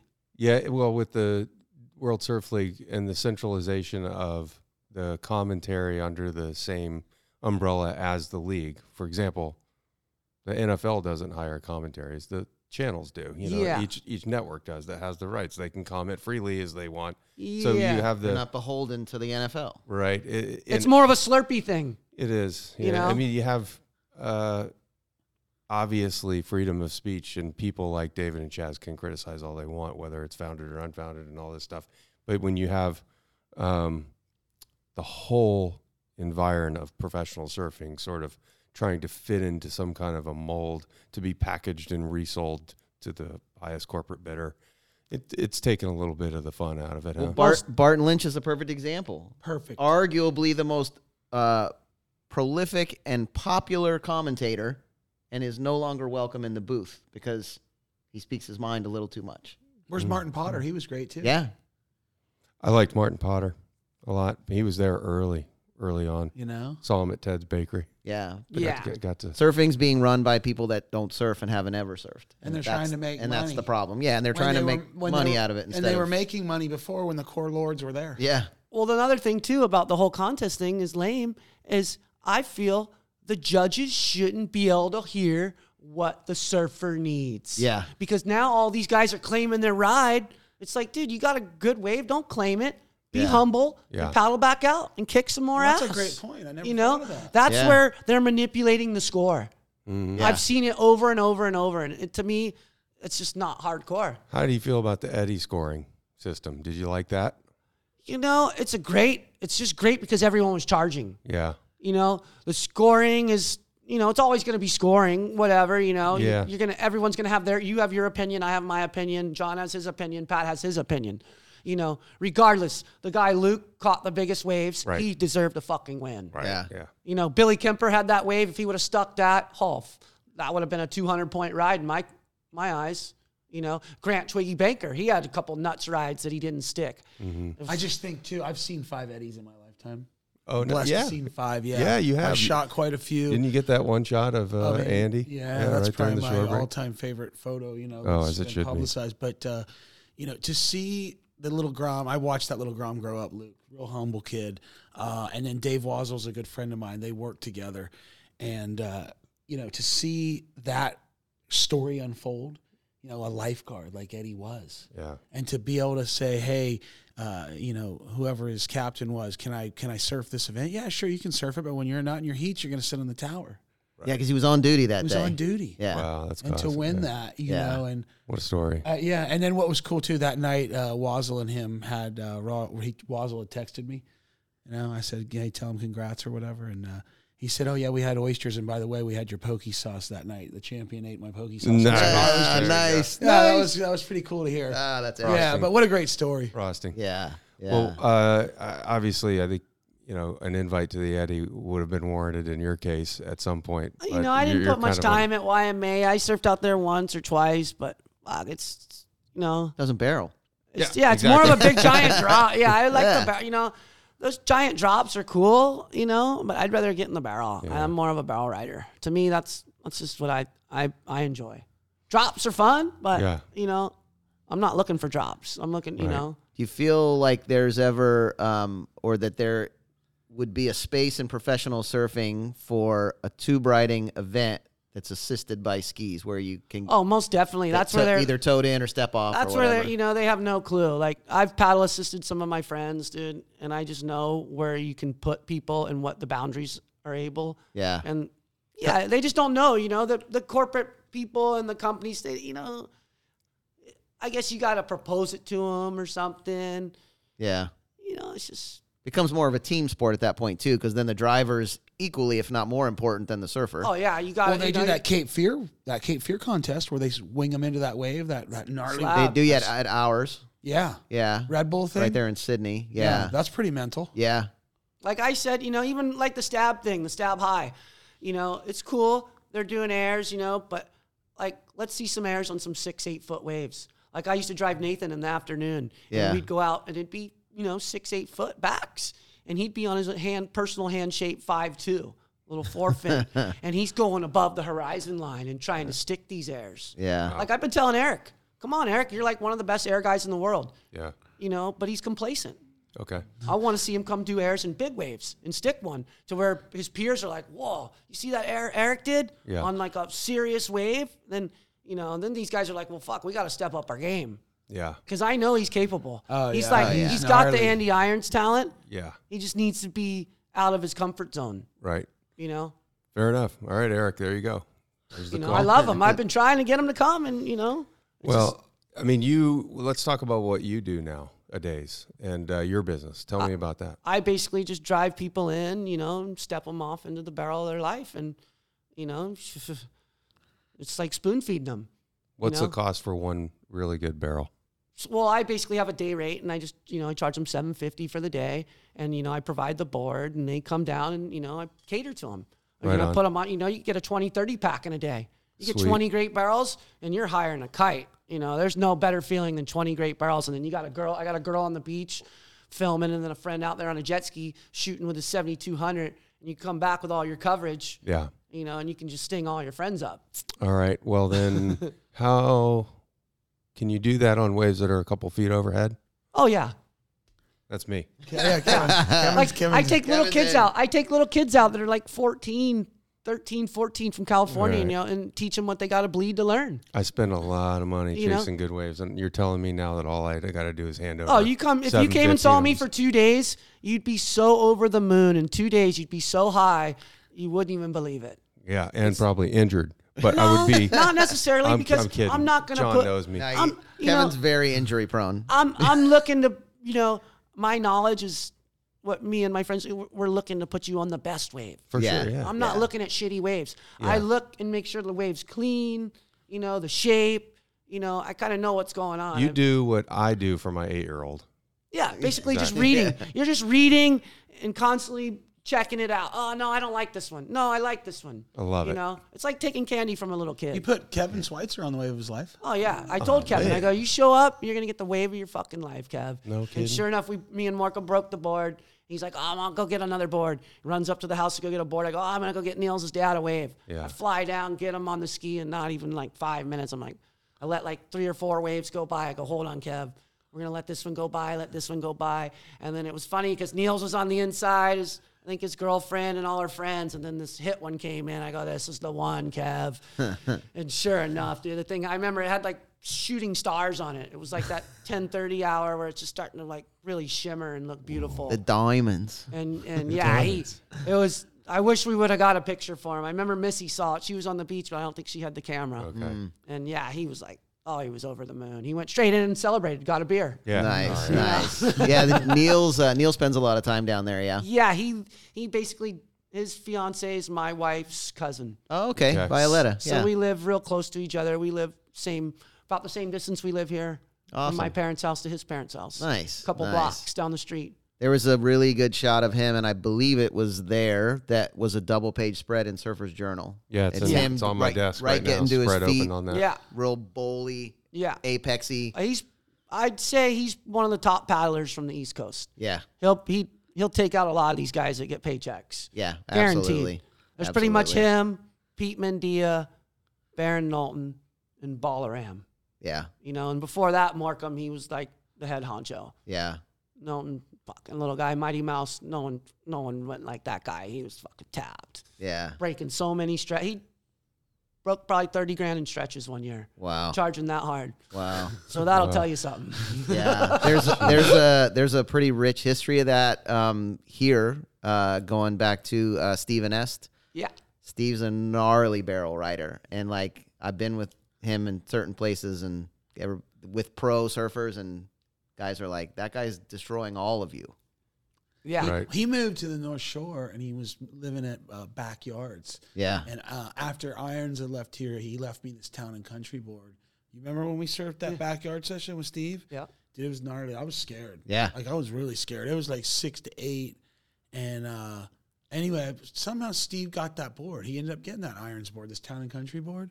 And I just was like, and I remember watching Steve here. You know, he's a Nestor the Molester. Yeah. You know, and he would win all these ASPs, pro, whatever they were called. ASP East, yeah. Yeah. But he paddled out with us out there, dude, and just like was just getting, like, even the Hawaiian guys, you know, like, he was getting waves. Yeah. Full waves. Yeah, he was down. He was down at the Boom one time with JT. This is a trip I was not on, but he was down there, and there was a whole pro group of guys that were there for a mag trip and getting shots and everything.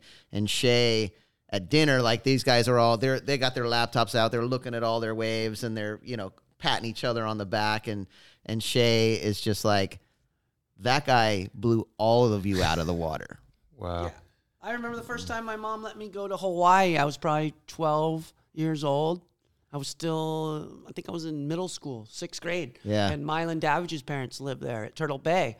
Well, the first night I get there, you know, his dad drops us off the next morning, and it's at Dwayne Mackey and Steven Ness's house right there at VLAN. Yeah. And that was my first kind of like, to know, you know, Mackey and Nestor, you know. Yeah. I knew him from here, and then got to actually leave my backpack there, and then surf the whole North Shore that day, and then talk to those guys, which was cool, you know. Yeah. Nestor's the man. Yeah. Still see him out there. He's out there with his new hip.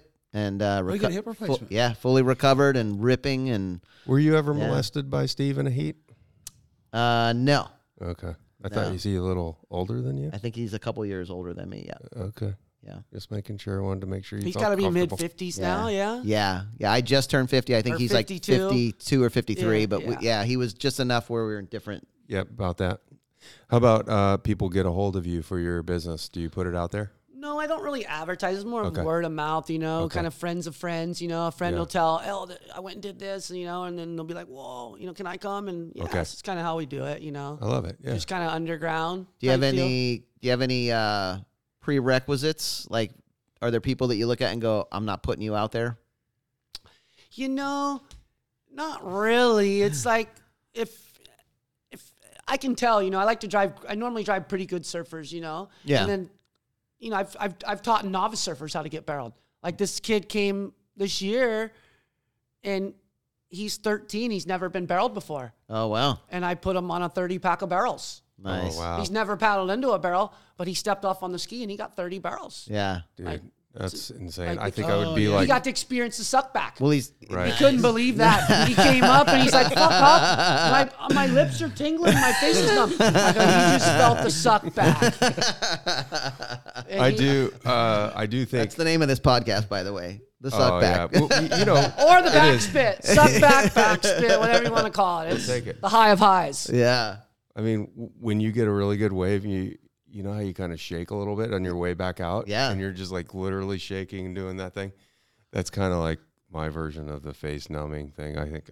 But I feel like if you put me on really good, 2 or 3 really good barrels, I'm the kind of guy, I'm an accountant by nature. So I Really? would probably be. Shocking.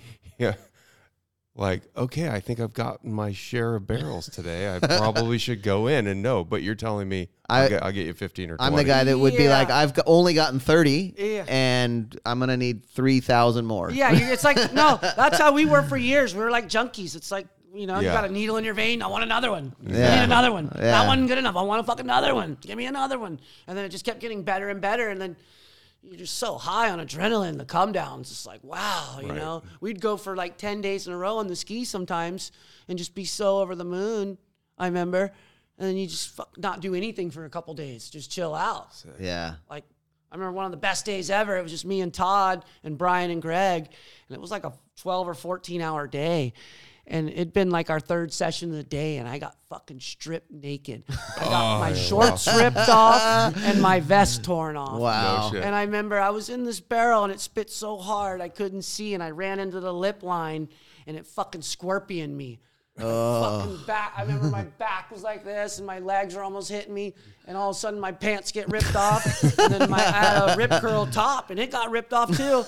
And I'm like, fuck, Mark, I'm naked. It's like, what? I go, dude, I just got stripped fucking naked, dude. And he did like a victory lap and shot me up on the beach in front of all the restaurants in the one hotel. And I had to grab the board, and everyone's like, holy shit, look at the little white boy.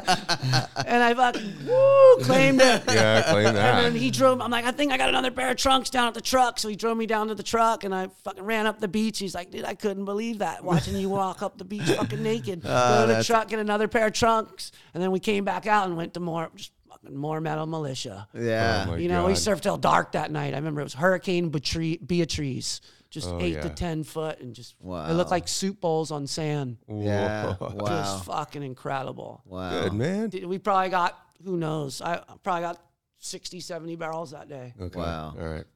Now I'm I know. curious. I got one more question No, for you. Well, I got something here too. Okay. Go ahead. One more question for me. So I have gotten to be friends with this guy Greg Sharp out in Indonesia, and he runs boats in the Mentawais, and originally from South Africa, but he's been in the Ments now for I think 10 or 12 years, and he's one of the better barrel riders I've ever seen in real life. And I asked him, I said, Greg, what's your best barrel? And he said, it's the one that I don't quite make. Yeah, I'm right there with you. Yeah, he said, if I make the barrel, I'm pissed because I knew I could have been deeper. Yeah, like I said, those ones that vaporize you, they mean a lot. You know, they're Yeah. just so violent and so radical. When you're in that barrel dancing around, your board's doing this, and then you get blown out, you know, you pretty exonerated. You're like, fuck, dude, what a ride, you know. You can't feel like Houdini. Yeah. Right? Yeah. It's like, I made that? Really? It's like you're already like cheating, but it's just next level cheating. Yeah. You're going fast, you know. We're rolling into these waves going 30, 40 miles an hour. Yeah. On and those just 10-footers. Just the speed itself is something, isn't it? Yeah, because you're trying to harness your speed. That's the biggest thing, Okay. is you don't want to outrun the barrel. That's when you look bad, right? Yeah. So you're trying to really get down to the bottom and really get deep. Yeah. That's the biggest part in this step-off surfing, is with those 4 fins, you got so much water and the propulsion coming through. Like my board, I swear, it goes into turbo mode. I've been telling Randy about this for years. It'll be like, all of a sudden, the board will like feel like it's going back. It goes, and then it goes to the left, right, and then it just takes off into turbo mode. And like, I was making closeouts on the board. Yeah. I made a fucking closeout. First time I ever rode the board, and I did a front side layback in the barrel. Fuck, Wow. I knew. I go, when I pulled that off, I go, this board's magic. Okay. Well, Yeah. we could talk for an hour about quad versus thruster and all that, but let me ask you just, we usually do a surf story, but this has been full of them, so we don't have to put you on the hot seat or anything. But how did you get your nickname, Hopper? Basically, when I was a little kid running around the baseball field, I was great at stealing bases, and my dad nicknamed me Hopper. That's how it went. Base Hopper, and he's like, come on, Hopper. Yeah. Like, and get then, second to third, stealing home. yep. And then I remember just growing up, you know, these waves were so mushy in front of our house. There was always that deep slough, and trying to get through that inside section, the middle part, to try to get a little inside connection. You know, sometimes, you know, try to do the Tom Kern swivel hips, but, you know, too young and dumb at that point, you know, just trying to do the hop to get to the beach. That's where my head initially went, but the bases make a lot more sense, too. Yeah, What a so it great was a name. little bit of both, right? But Yeah, yeah, killer. pretty classic.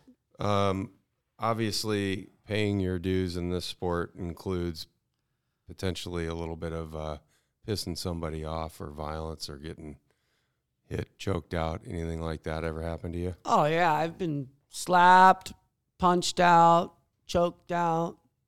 You know, Any individual stories that stick out right now that you're like, wow, I really deserved it, or no, I didn't deserve it? Yeah, like I blocked a punch from the one guy, and he's a gnarly Hawaii guy. He's been in the Blue Crush movies. I don't really want to say his name. Yeah. But, you know, he wanted some herb.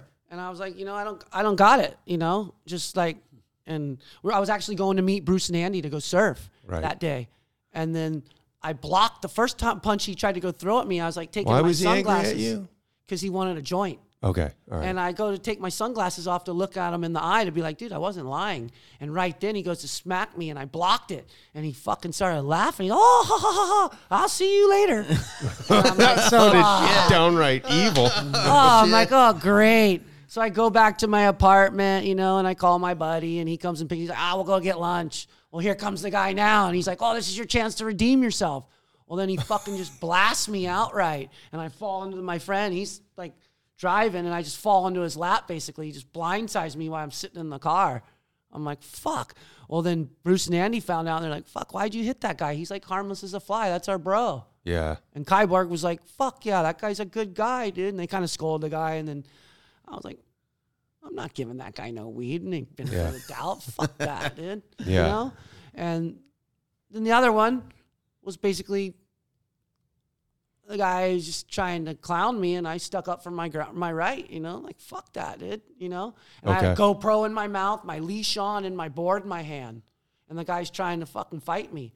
And I kept taking the GoPro out of my mouth, and I got my leash. Finally, I dropped my board, and I fucking headbutt the guy. And startled him, gave him a good old headbutt. I was like, all right, motherfucker, you want some of me? And then I try to start swinging, and we kind of get locked up. Well, then he gets me in the chokehold and doesn't let go, and I fall asleep. Well, my one Aussie buddy comes over and fucking mounts him. He's like, dude, I told you to let him go. Yeah. You fucking listen. Well, my buddy's gnarly, skilled fighter. Yeah. And he fucking told him, dude, you better fucking watch it. Okay. And I was stoked for my buddy Oz that came in and helped me. He's like, fucking great dude. Okay. Great fighter, great dude. Great Hop's always been mellow. It seems like somehow it just gets to it. I don't know. You know, they like picking on the little guy, right? Yeah. That's how these guys are. They look for the weak guy, but you know what? I wasn't weak. My favorite one though was when you sprayed the guy's chick at VLAN the time. Yeah, well that. and then he attacked Hop, and then he attacked our other buddy, but he didn't realize that we were tight with Brian Surratt. Okay. And Brian Surratt's like an old heavy dude. Yeah. And he said, "Oh, come jump in my car, Hop." And he made Hop go knock on the guy's door, and he came out and sat in the car and said, "Hey, don't you ever do that again?" Okay. Yeah. Took a little ride with him, you know. Yeah, Surratt was the man growing up. He had like he was like the gnarliest surf coach. He had, you know, Kaimana, he had Paul Cheplik, And Hop and Nainoa were always good buddies. Yeah, Nainoa, Bruce, they were all hanging at his camp. You know, that was like they were the gotcha crew. They were so gnarly, and we actually became good friends with him. It was funny. One night, me and Morcom lost our tow board in Hawaii. And Brian, I'm like, Mork drops me off on the beach, go find the board. And I'm walking up and down the beach looking. And all of a sudden, here comes Uncle Brian. He's like, oh, is this what you're looking for, Hopper? I'm like, yeah. He's like, oh, you owe me one. I'm like, right on, dude. And it was cool. He gave us the board. Like, that was pretty rad. Because that night, we got our butts kicked. We fucking got one wave, broke our tow rope. Fucking lost our board. Yeah. It was pretty radical. Wow. Or was that Outside Sunset? Yeah. That was one of the fastest rising swells to ever hit Hawaii. Really? It was flat. You were in the water? Yeah, it was flat in the morning. Okay. By noon, it was 6 foot. By dark, it was 30 foot. Wow. Oh, wow. We were and that night, Barton Lynch was out towing too. It was pretty rad. Really? Yeah. Him and his buddy, and it was me and Morcom, and then my friend Chappie. He had just got out of jail, and he fucking was paddling. Not Chappie Jennings. No, this other guy, Chappie, he's like a gnarly boat guy, surfer, charger, and he fucking dude, the guy's gnarly. Okay. I'm like looking over him, it's almost getting dark. I'm like, Chap, you sure you all right? You don't want to ride in? No, I'm good. Meanwhile, right over there's these like Niagara Fall whirlpools. I'm like, do you break your leash out there? You're not making it in. Yeah, you're done. You're done. Good luck. It was really, I was like, never seen any kind of rips and whirlpools like that. And it just makes you feel insignificant out there. Yeah. And you're on a fucking jet ski. You know, you're like, this is real. Coming from you, feeling insignificant in big waves, man, it must have been over. I mean, that's what Mother Nature will do to you on occasion, right? Oh yeah, you know, you got to really be ready, right? It's just no joke when it's that big. You know, you neck deep. Yeah. Yeah. Be ready to get your ass kicked. Yeah. Right.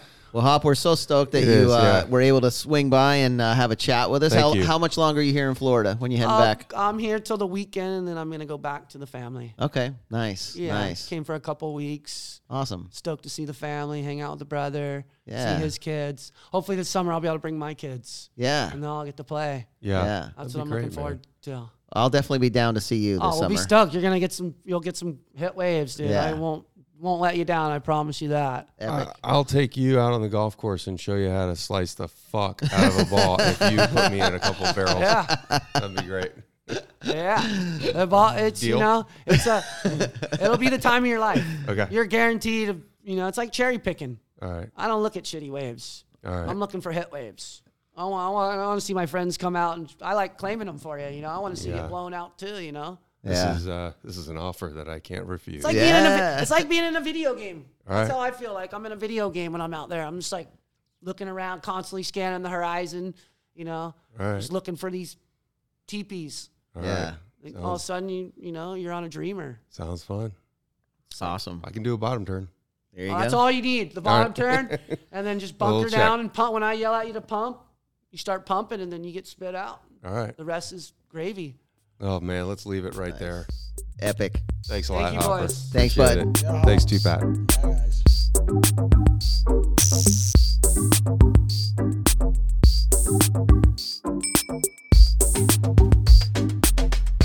Kev, I'll tell you, there's something I'm really looking forward to, and I try to look forward to every single day, but going down to see Hop to get what, as he describes it, a 30-pack of barrels. Yeah. I'm really looking forward to that. And just eat a little bit of his homemade chocolate afterwards, right? Yeah, I'm proposing a new nickname, the Chocolate Cowboy. I'm not sure he'll like that one.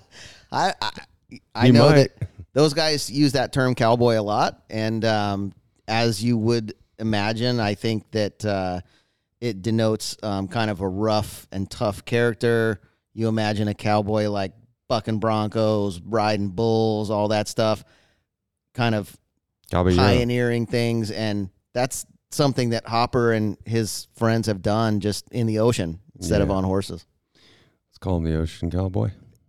I don't know. I like Chocolate Cowboy. Chocolate Cowboy. That's great. He just describing his own chocolate had me enthralled from minute one here. And I got to say, this is one of my favorite interviews because I've heard so much about Hopper through Kevin and Trent Schlote, through other people that I know who've been down to his locale of choice and experienced him firsthand in his mode. We got him firsthand too now finally. So I got a real taste of Tupac's brother, legend in the community, who I've never met, and God, what an introduction to that guy. It's funny. I've seen Hop throughout the years, but I'll go literal years without seeing him, and then you see him, and it's exactly the same. Hey, bro, what's up? How you doing? Like just the same energy, the same infectious laugh, and just stoked for life. And he's a classic guy. He is. It's like the opposite of too cool for school. Oh yeah. You know what I mean? Yeah. Just way down to earth and heavy, underground, gnarly charger who will not ever quit is kind of how I feel like it would have to be some sort of virtual impossibility. Yeah. But he is a treat to listen to. I want to thank our sponsors for this particular podcast, for all of our podcasts, the Surfing's Evolution and Preservation Foundation.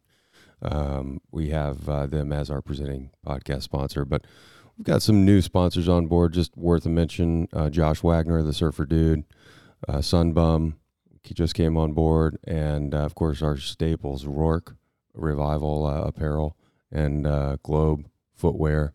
Monster Energy is our presenting sponsor of the festival, and boy, do we have some great news coming up. Yeah, Yeti. Don't forget Yeti. Oh, my God. Dragon sunglasses. Persimmon Hollow beer. Yeah.